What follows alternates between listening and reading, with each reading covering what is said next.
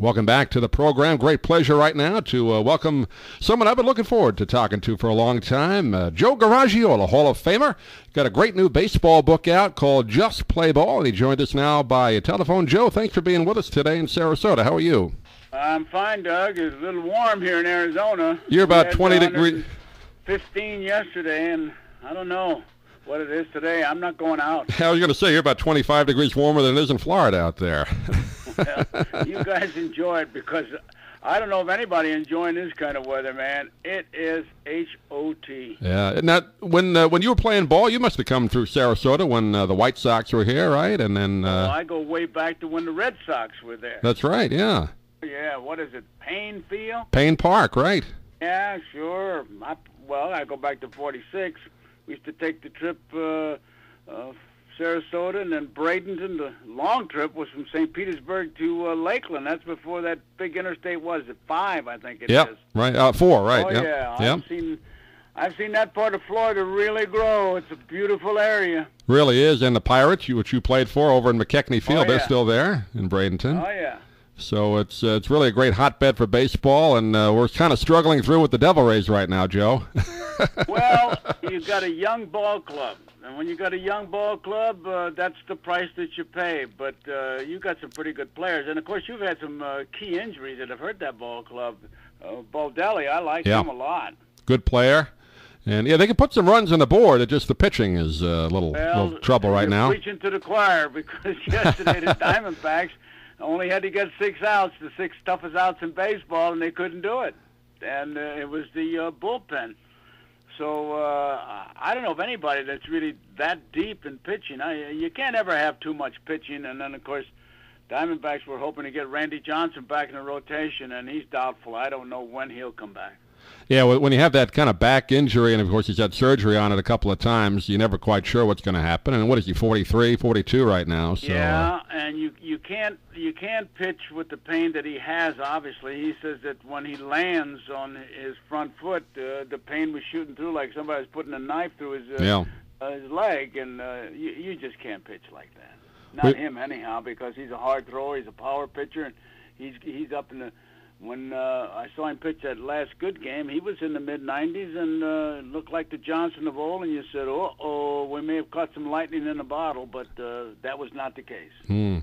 We've been talking a lot on the station here about just, in the old days, and I don't say too old, but I mean, I remember like watching guys like Tom Seaver growing up and Juan Marichal. Those guys would go the full 9 innings, pitch 150, 160 pitches, and have complete games. You just don't see that anymore.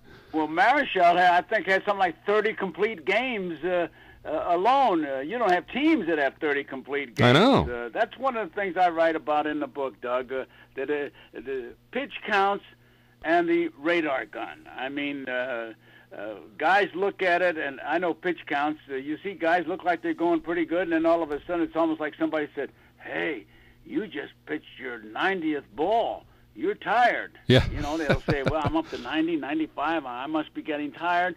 And then the radar gun, I know the other night, I forget who the pitcher was. That was one of the young guys with Baltimore. The radar gun said he touched 100. And I looked at the guy who operates for the Diamondbacks because it's a different gun, and he was motioning 97 to the bench. So there are discrepancies, but hitters, sometimes they look at that scoreboard and they say, I don't think he's throwing that hard, or I didn't realize he was throwing that hard. And pitchers, they see that. The fans love it. It's great for the fans. But pitchers see it and say, I threw harder than that. That gun's wrong. I'll show him. And he's going to try it, and he'll overthrow it. It never used to be that way. And I've often said, I don't care how hard you throw the ball. If it doesn't have movement, the batter's going to tear out a row of seats. Oh, yeah. Well, that's part of the criticism down here with the Devil Rays. It seems like whenever a pitcher gets up right around the 100 mark, they get him yanked, and it's cost them a lot of ball games this year, bringing in the bullpen, It's a universal, I don't know if it's a problem, but Devil Rays, they don't hold a patent on that. No, that's for sure. Even when guys are rehabbing, I say, well, he's going to throw 40 pitches off flat ground. And then a couple days pass, and you see, well, he threw 80 pitches off the mound.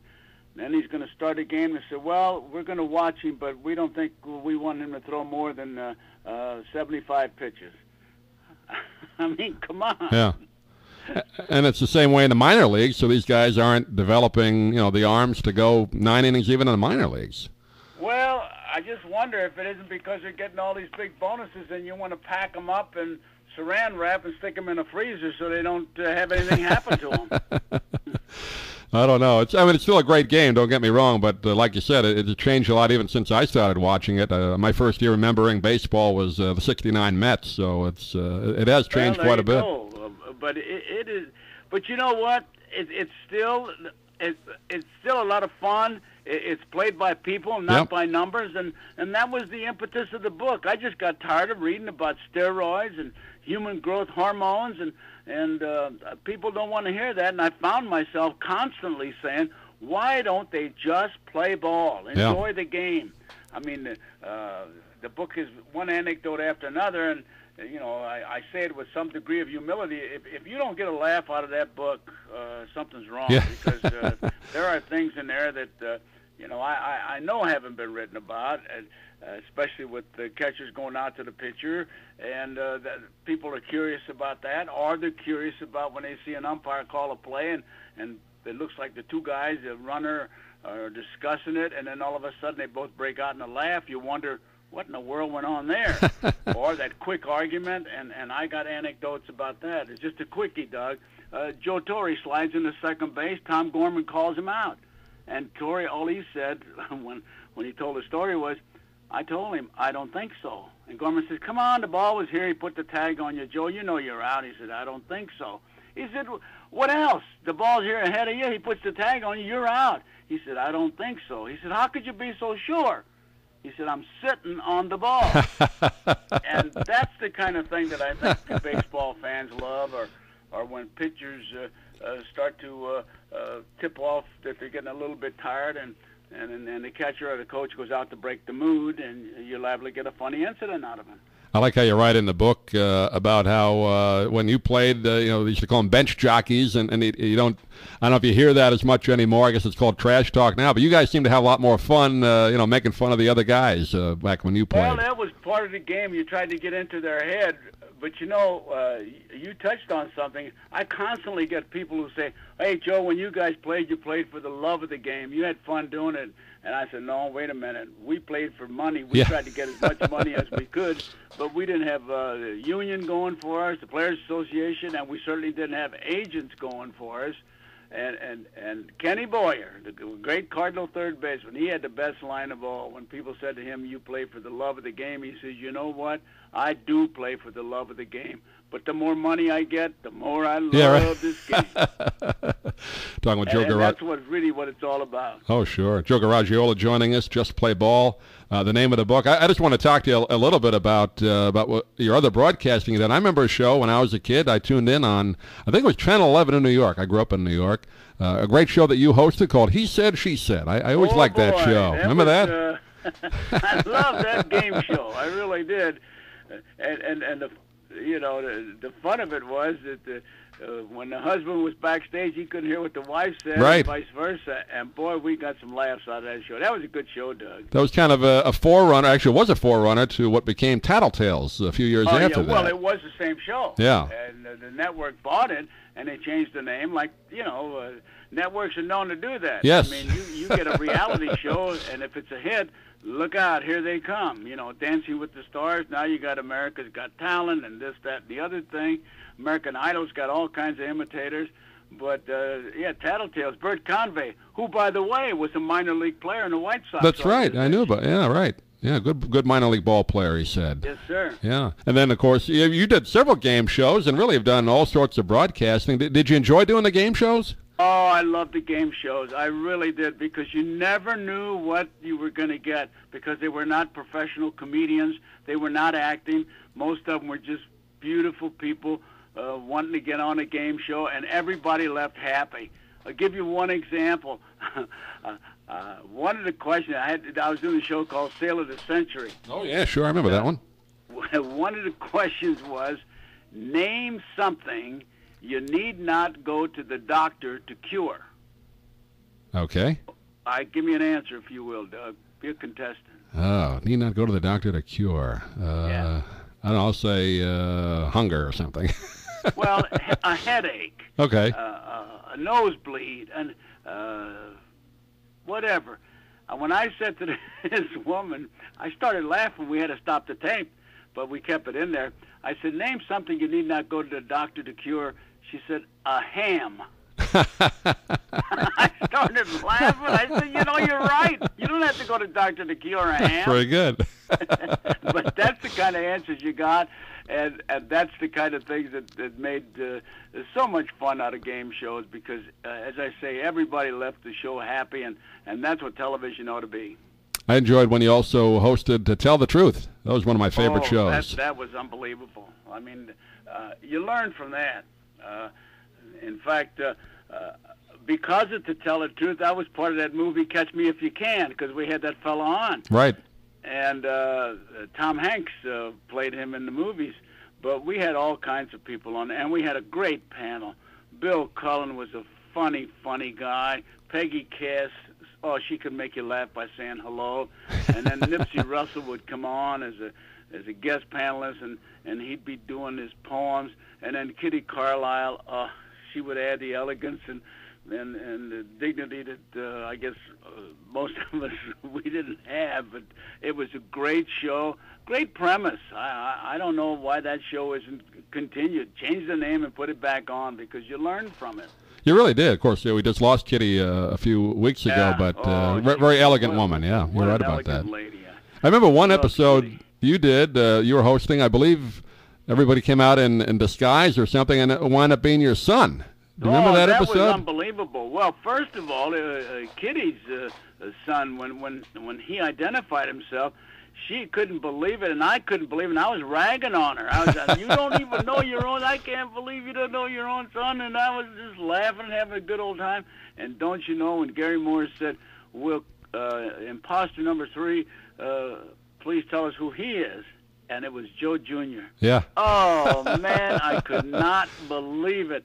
Oh, we play it all the time. In fact, and it's also on those blooper shows all the time. That was really something. Yeah, the Game Show Network. The makeup artist did such a great job on both those kids.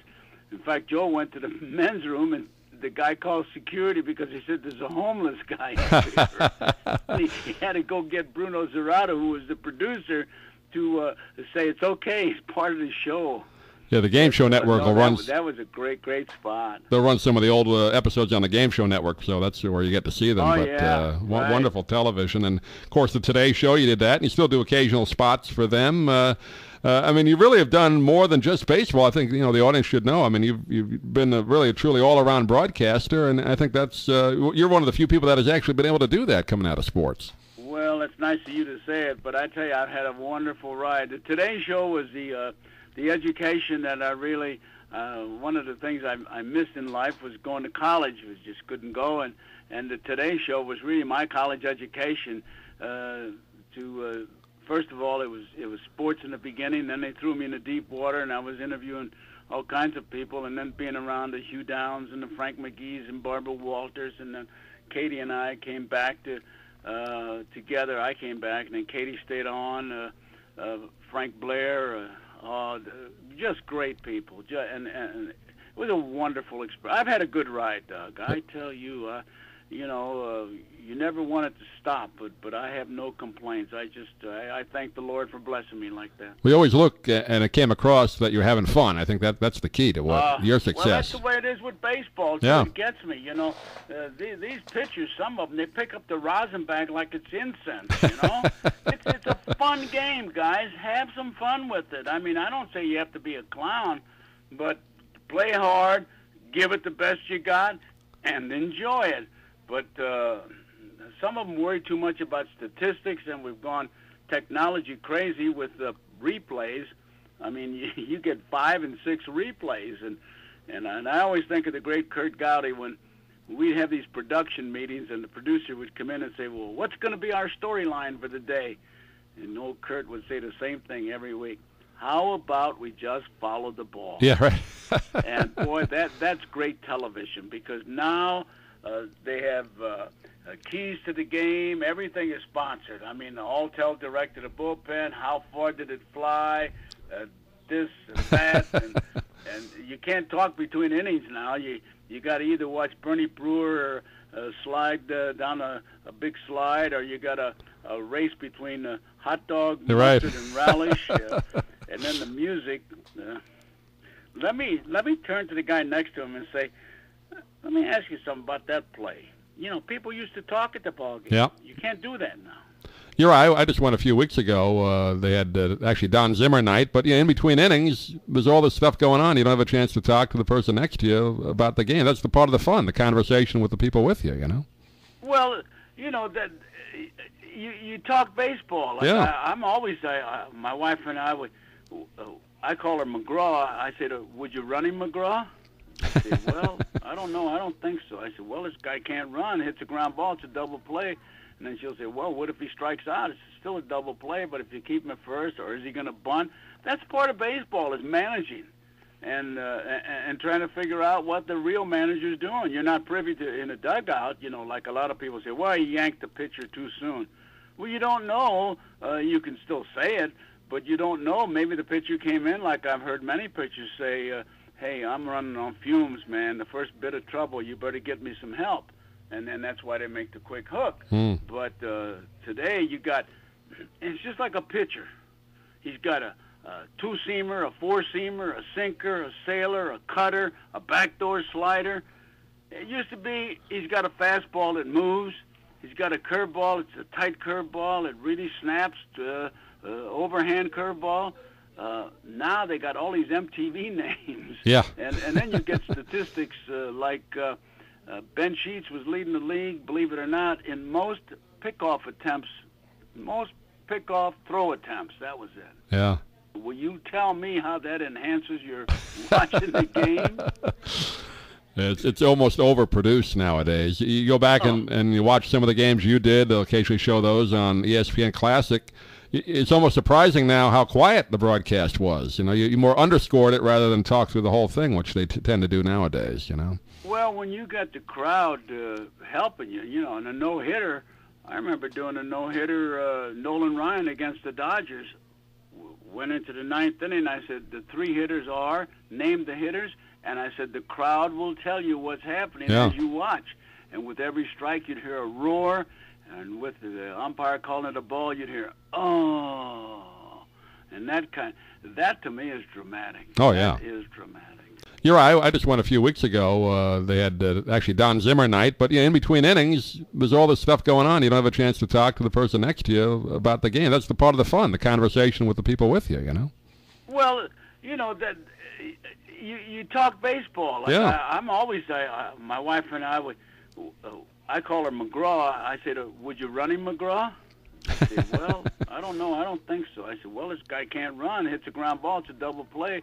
And then she'll say, "Well, what if he strikes out? It's still a double play, but if you keep him at first, or is he going to bunt?"